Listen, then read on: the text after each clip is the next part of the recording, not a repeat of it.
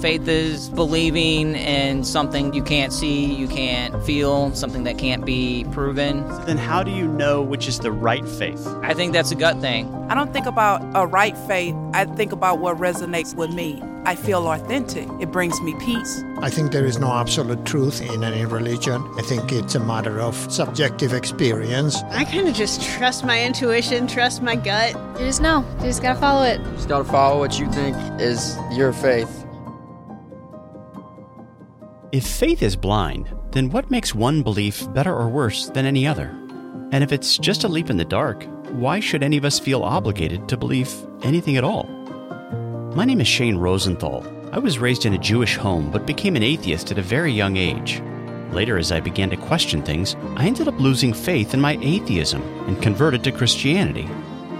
Since that time, I've never stopped asking questions, and I've spoken with authors and scholars from all over the world in order to explore the beliefs and ideas that shape our lives.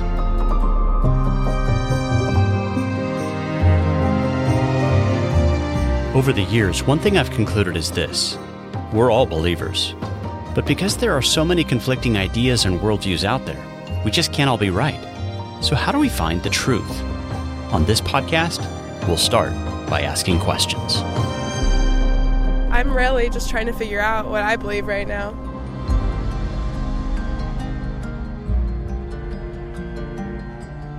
Hey there, welcome to the Humble Skeptic Podcast. I'm Shane Rosenthal, and on this episode, we're airing part 2 of a conversation I had with Dr. Mike Farley of Covenant Theological Seminary on why we should trust the Bible. Because this exchange took place at a public forum, Mike and I were able to interact with questions from the live audience, which you'll hear on this program. I apologize in advance if some of the audience questions are difficult to hear. I did try to amplify them in the editing process, but some will be harder to hear than others, particularly if you're listening to this while driving. By the way, if you have a question for the show, I'd love to try to tackle it on a future episode. You can either email it to me at info@humbleskeptic.com, or you can ask me the question in your own voice using the voice memo feature of your smartphone. Well, more about that later. Now here's the second part of my conversation with Dr. Mike Farley on why we should trust the Bible.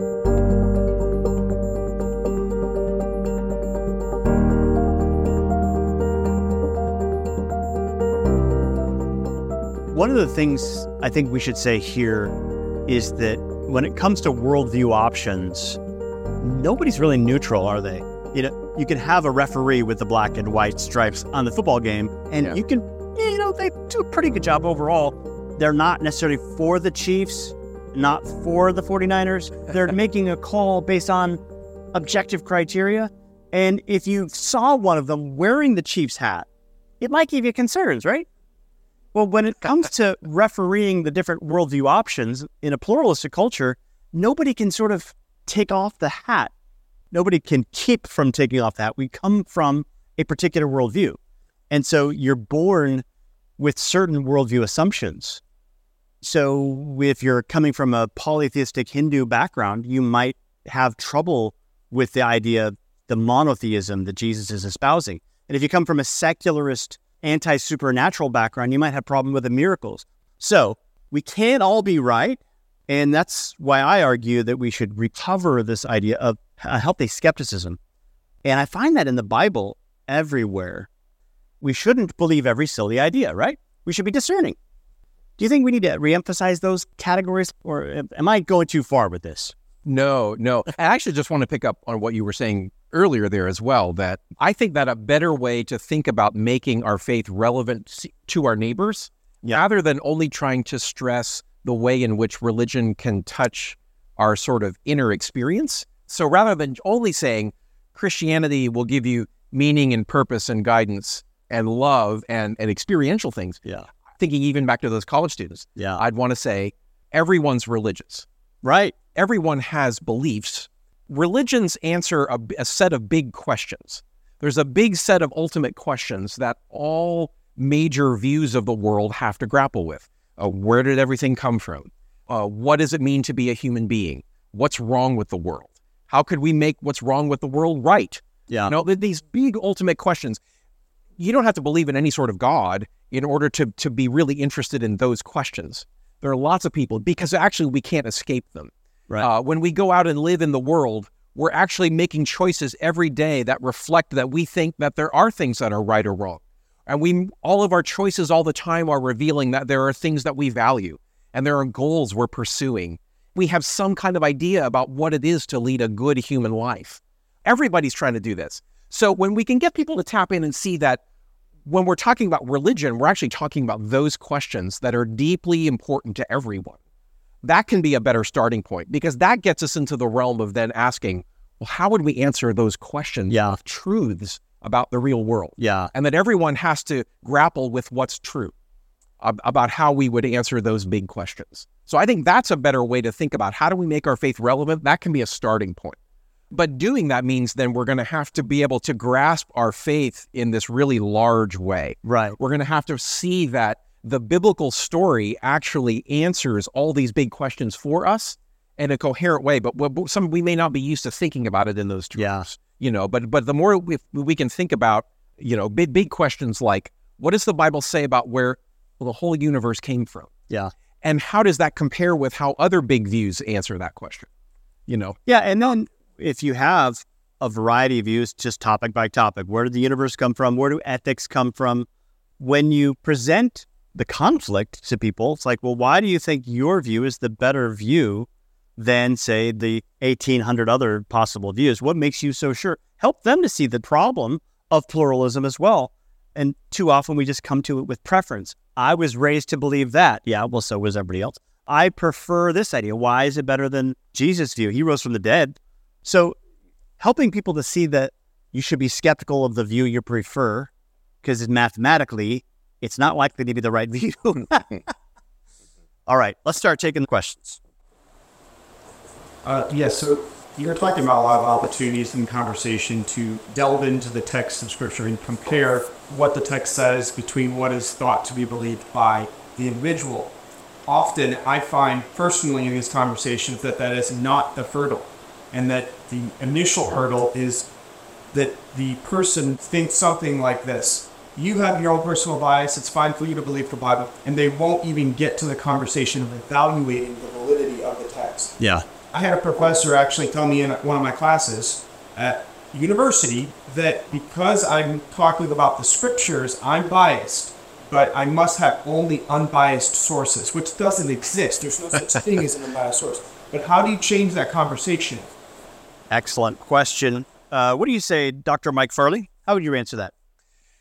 There's no magical technique that will necessarily turn every person or opportunity into a great conversation. Sometimes people are simply unwilling. And that's why I think for a person who is that resistant and who's sort of objecting at that level, I think for them it becomes more important to ask questions about their own beliefs. Yeah. I think it would be more important to get them to talk about how they answer some of the big religious questions, because people in general will not usually contemplate taking another viewpoint seriously unless there's some kind of dissatisfaction with their own current beliefs. If a person feels very confident in what they currently believe, they're not going to feel very inclined to go looking around for alternatives and spend much time and effort doing it. But if you can start to talk about maybe how there are tensions or contradictions or things that can't be explained about a person's own views, that sometimes can then begin to sort of create more of an opportunity for dialogue, for give and take. So I would want to maybe turn the conversation around, start asking about that if I have the opportunity to do that relationally. That's one of the reasons why I think it's a fun curveball to ask a person like that.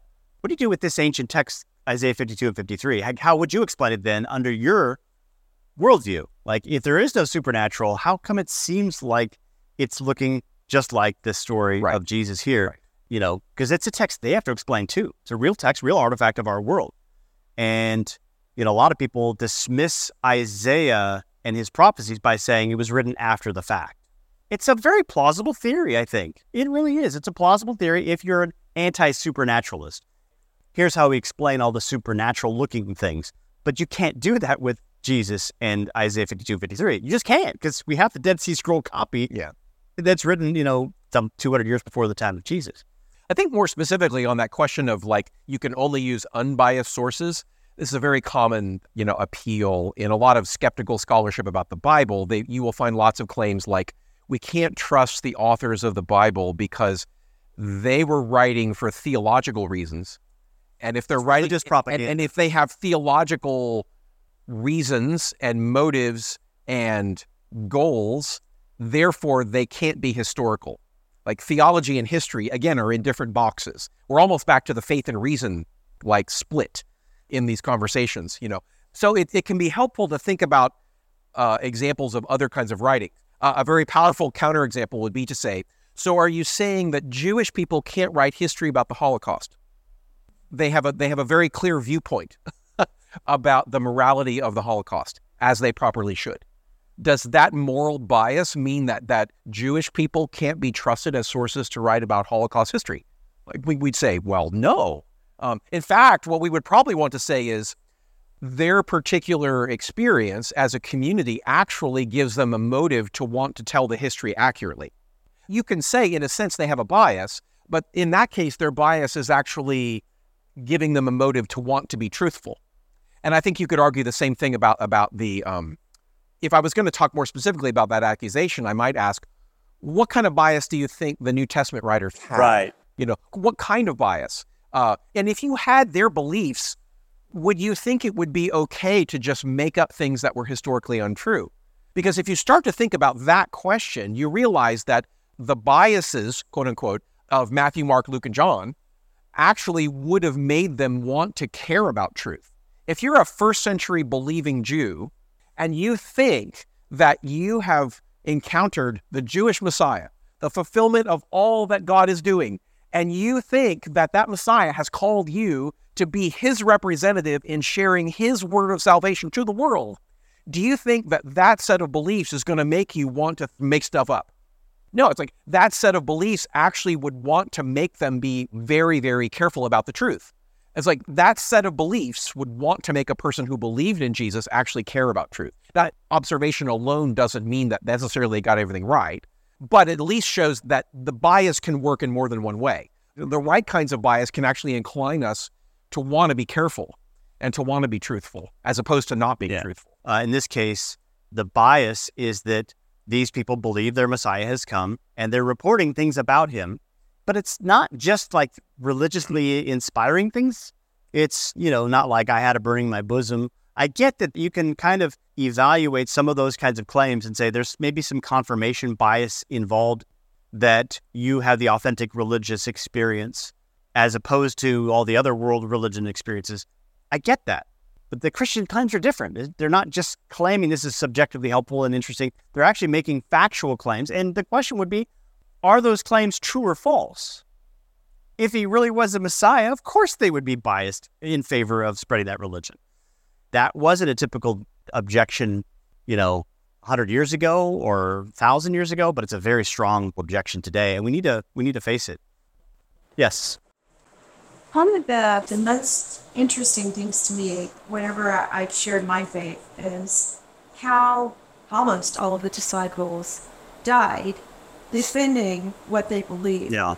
But, as far as having the exact sources for the truth of that, I don't know that. It's just something that's been passed on to me from others. Yeah. So could you talk about that a little bit? Because to me, cult leaders, a lot of times a cult leader dies and then the cult kind of falls apart. Yeah.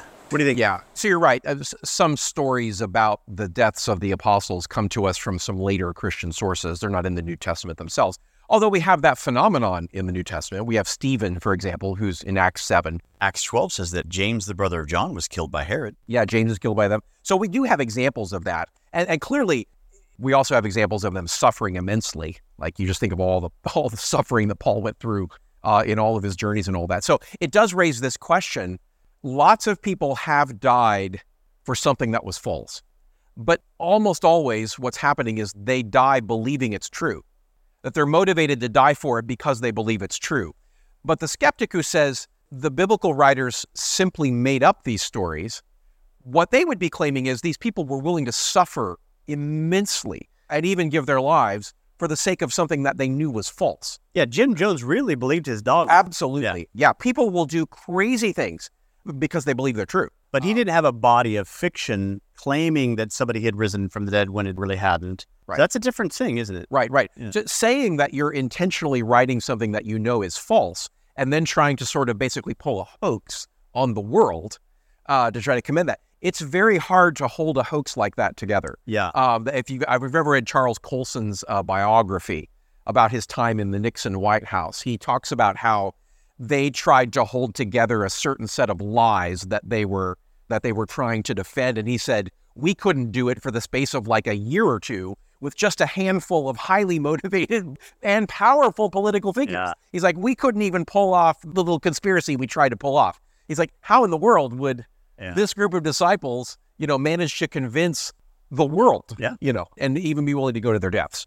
Something that I've been paying attention to lately is the language of the crowds, the great crowds, the multitudes who are following Jesus from Syria, the Decapolis, Jerusalem, Judea. That language of the crowds. One time Luke mentions myriads of crowds, so tens of thousands. So the people in that scene, I think it's Luke 12, are trampled to death. Some people are trampled. So how do you then convince other people that this is true too if you present it that way? Like, wouldn't everybody know that there was no famous person healing people in Jerusalem, Judea? Now, you look at the language of the book of Acts. You have 3,000 on the day of Pentecost. It goes to 5,000 very soon. Then it goes to tens of thousands. That word myriads comes up in the book of Acts, tens of thousands. And then you start seeing churches planted all throughout the Mediterranean. Okay. So this is growing exponentially. We have confirmation, both from Christian and non-Christian sources, that, quote, innumerable multitudes of people in Rome were willing to suffer martyrdom under Nero. So Clement, a Christian writer, says this, and Tacitus, a Roman historian, says this.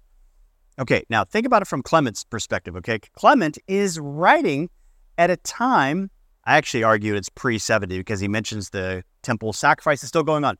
So Clement, I believe, is the same guy who is mentioned by Paul in Paul's letters. He was there in Corinth, who would have known Paul, and Paul is claiming to do miracles. So Clement is a guy who says, we are in the same arena as Paul and the other apostles. We are being martyred. He's writing at a time when this is happening. That is stronger than anyone's claim to have a bias. This bias works in the opposite direction. They are facing torture. And they know whether Paul had been really deceiving people. Read the Epistle of Clement. It's amazing. And he talks about innumerable multitudes there in Rome.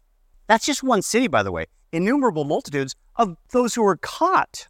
So there's a lot that haven't been caught. Pliny's letter to Trajan mentioned something similar at the end of the first century, that his memory, his testimony of what he's been doing, capturing the Christians, asking them to recant by tortures and things. His memory goes back, he says, for a couple of decades. So it's been going on for a while. And that's in Turkey. Okay, that's in Bithynia. This is what Jesus says would happen. You'll be my witnesses in Jerusalem, Judea, Samaria, and to the ends of the earth. And what does Jesus say in the Gospels? You're going to be going before men, and you're going to be flogged, and some of you will be crucified, but receive it all as joy. Short-term prediction coming true. There you go. But receive it all, count it all as joy. That's a very bizarre teaching that nobody had ever said that kind of thing before. Receive it as joy when you suffer on my behalf. That's part of what's baked into this gospel, being willing to suffer. This isn't something that's easily made up. If it's fiction, it's the world's most amazing fiction. Ask your skeptical friend just on the hoax theory. Isn't that worth exploring? I think this is the number one belief system in the world, Christianity. 1/3 of the global population believes in Jesus to some extent. That's a kind of an amazing thing. What's the power of this hoax? Yeah. Why is it plausible, do you think? Yeah. Where does it come from? Yeah. How does it arise in the first century? That's it. Okay. If you want to, you will say, let's assume it's not true. Right. Where did this belief actually come from? How would they have come up with these particular beliefs about Jesus in the first place? These are first century Jewish writers. How would they have come up with this belief that Jesus is not just a human king, but he's God himself, come to be the Redeemer of the world? Yeah. Where would that come from? and he rose from the dead. Well, there's only so many options. Well, they could have gotten ideas from other Jewish sources. Yeah, but the Jewish sources, they certainly do predict a coming king, but not in all the detail about what they're writing about in the New Testament. And certainly Jews had beliefs about resurrection, but their belief was that there was going to be a general resurrection at the end of history. There's no Jewish source that you could have done with as much detail as the New Testament gives us to say there's going to be one man in the middle of history who's resurrected. That was not. I think Isaiah comes pretty close. Well, Isaiah does, but in the first century, there were not lots of Jewish people in the first century saying, "This is how Isaiah is going to be fulfilled." Yeah. So it was very contrary to their context. But you also can't find these beliefs in Greek and Roman sources. And why would first century Jews be looking to Greek and Roman sources to tell the truth about the Jewish Messiah? They believed those Gentile stories were silly. So if you look around and say, if they didn't get their beliefs because Jesus actually did these things, where did they get the beliefs? Yeah. There's no plausible source you can turn to in the first century that they could have taken these ideas from. So asking skeptical neighbors to say, how does the Christian faith even begin? Yeah. Where do the beliefs come from? If they're not grounded in the truth, where? It's actually a very hard question to answer in a way that's actually plausible. And I think that's part of our argument for the truth of the resurrection of Jesus. Also taking the questions of your neighbors seriously, so you're engaging with them. So you had something else you wanted to add?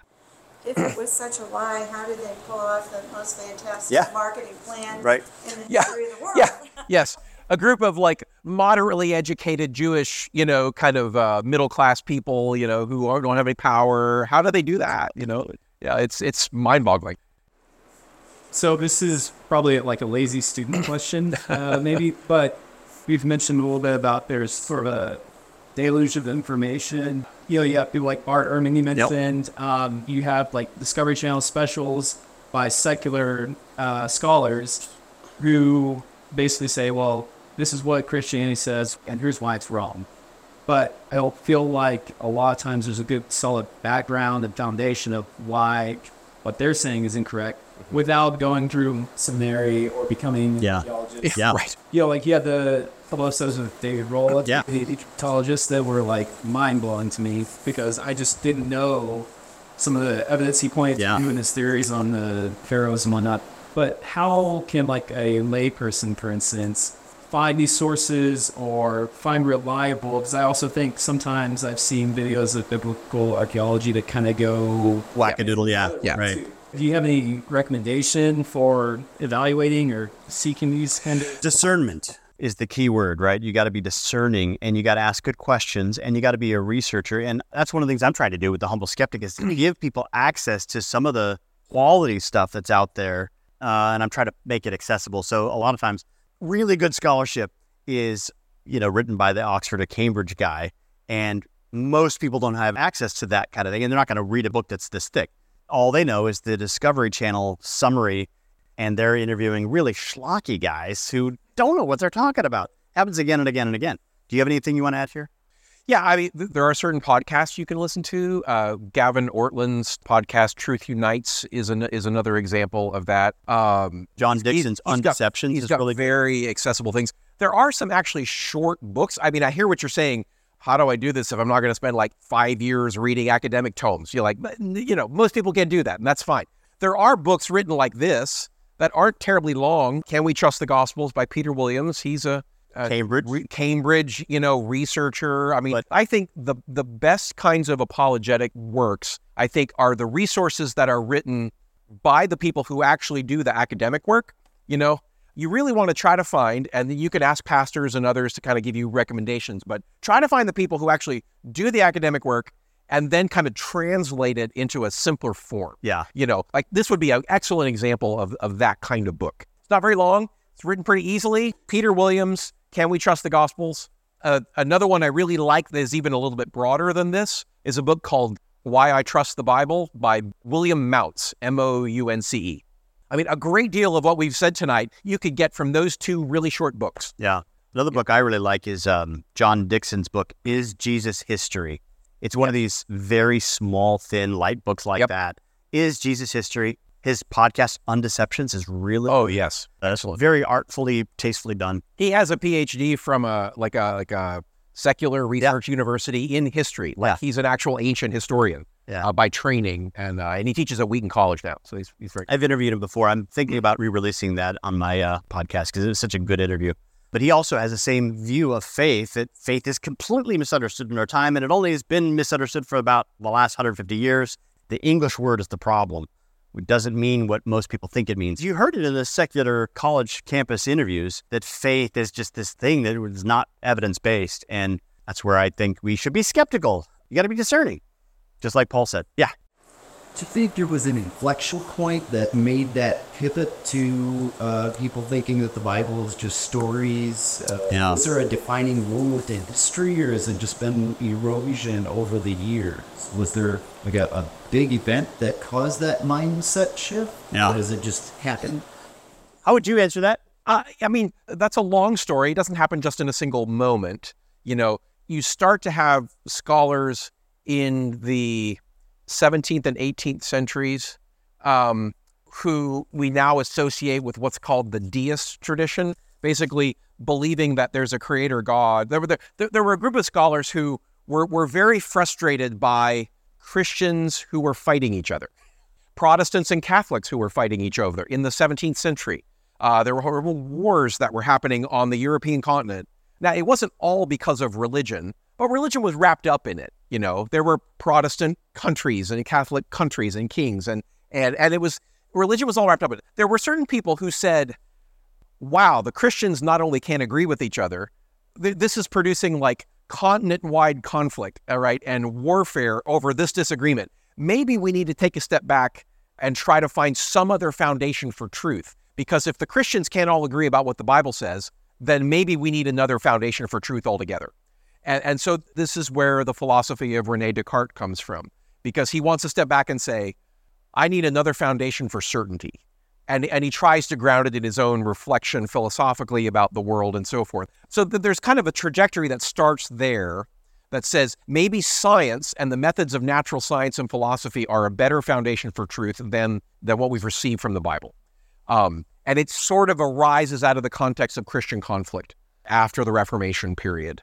This is the same time when the scientific revolution is happening, and it was very impressive at the rapid advance that scientific discoveries were making.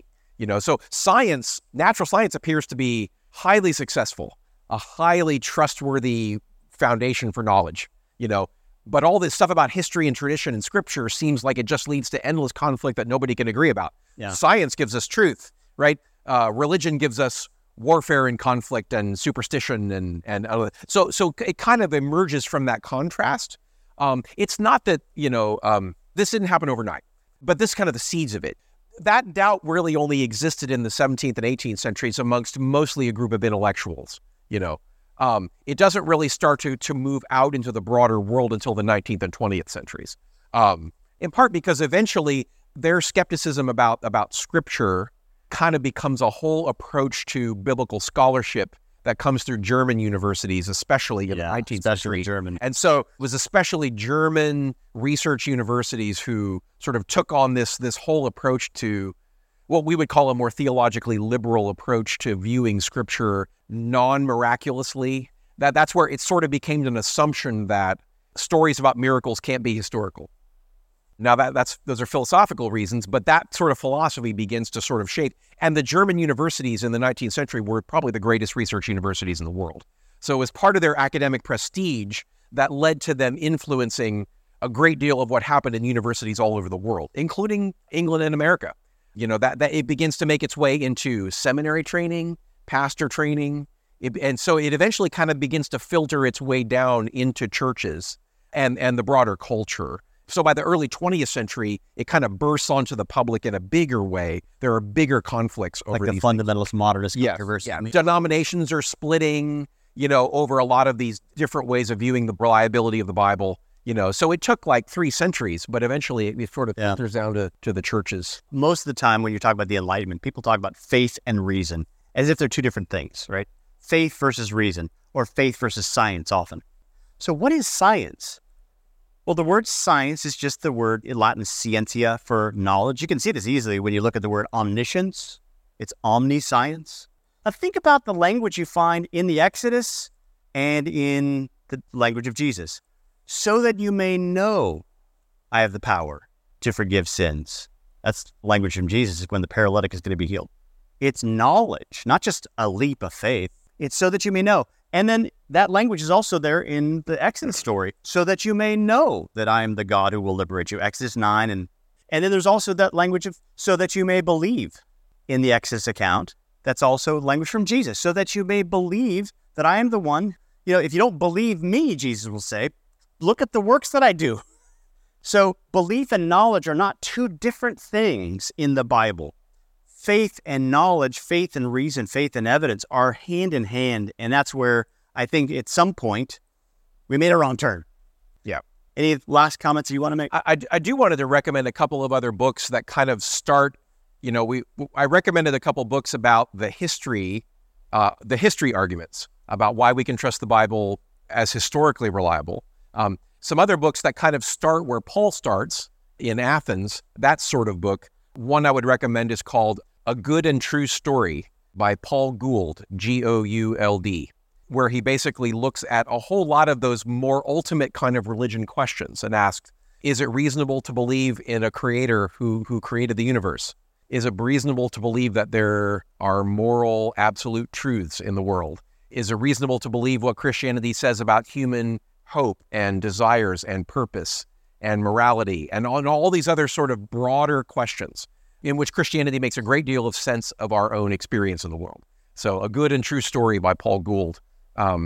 Rebecca McLaughlin's book, Confronting Christianity, another very accessible, not a long book. She's a very kind of up-and-coming, very effective writer, apologist, Confronting Christianity. And then, of course, Tim Keller's book, Reason for God. Reason for God, yeah. Is also another excellent book of that sort, where we're sort of looking at broader religious questions. Can we believe that there's a God?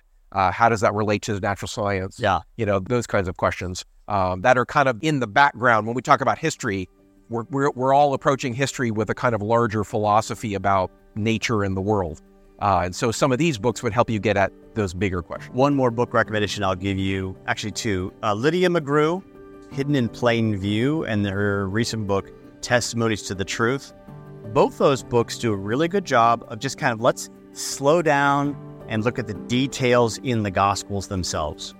Do these have the marks of authenticity or not? You're looking at a painting, is this a Van Gogh or is it not? That's the category. So you're not just going to dismiss them because they're biased. Maybe we should give some respect to the 1 or 2 billion people who believe this Jesus guy. All right, let's look at the documents carefully and closely. Those are really, really helpful books. They're very easy to read. She has other thick books that are, more scholarly works, but those are accessible.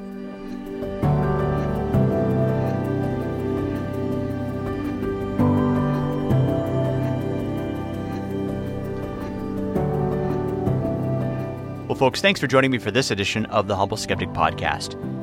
If you'd like to check out some of the books that Mike and I recommended during this program, you can find them in the show notes at humbleskeptic.com. That's humbleskeptic.com. We've also added a few other recommended books and resources that will help you to explore this topic further, including information about my own forthcoming book.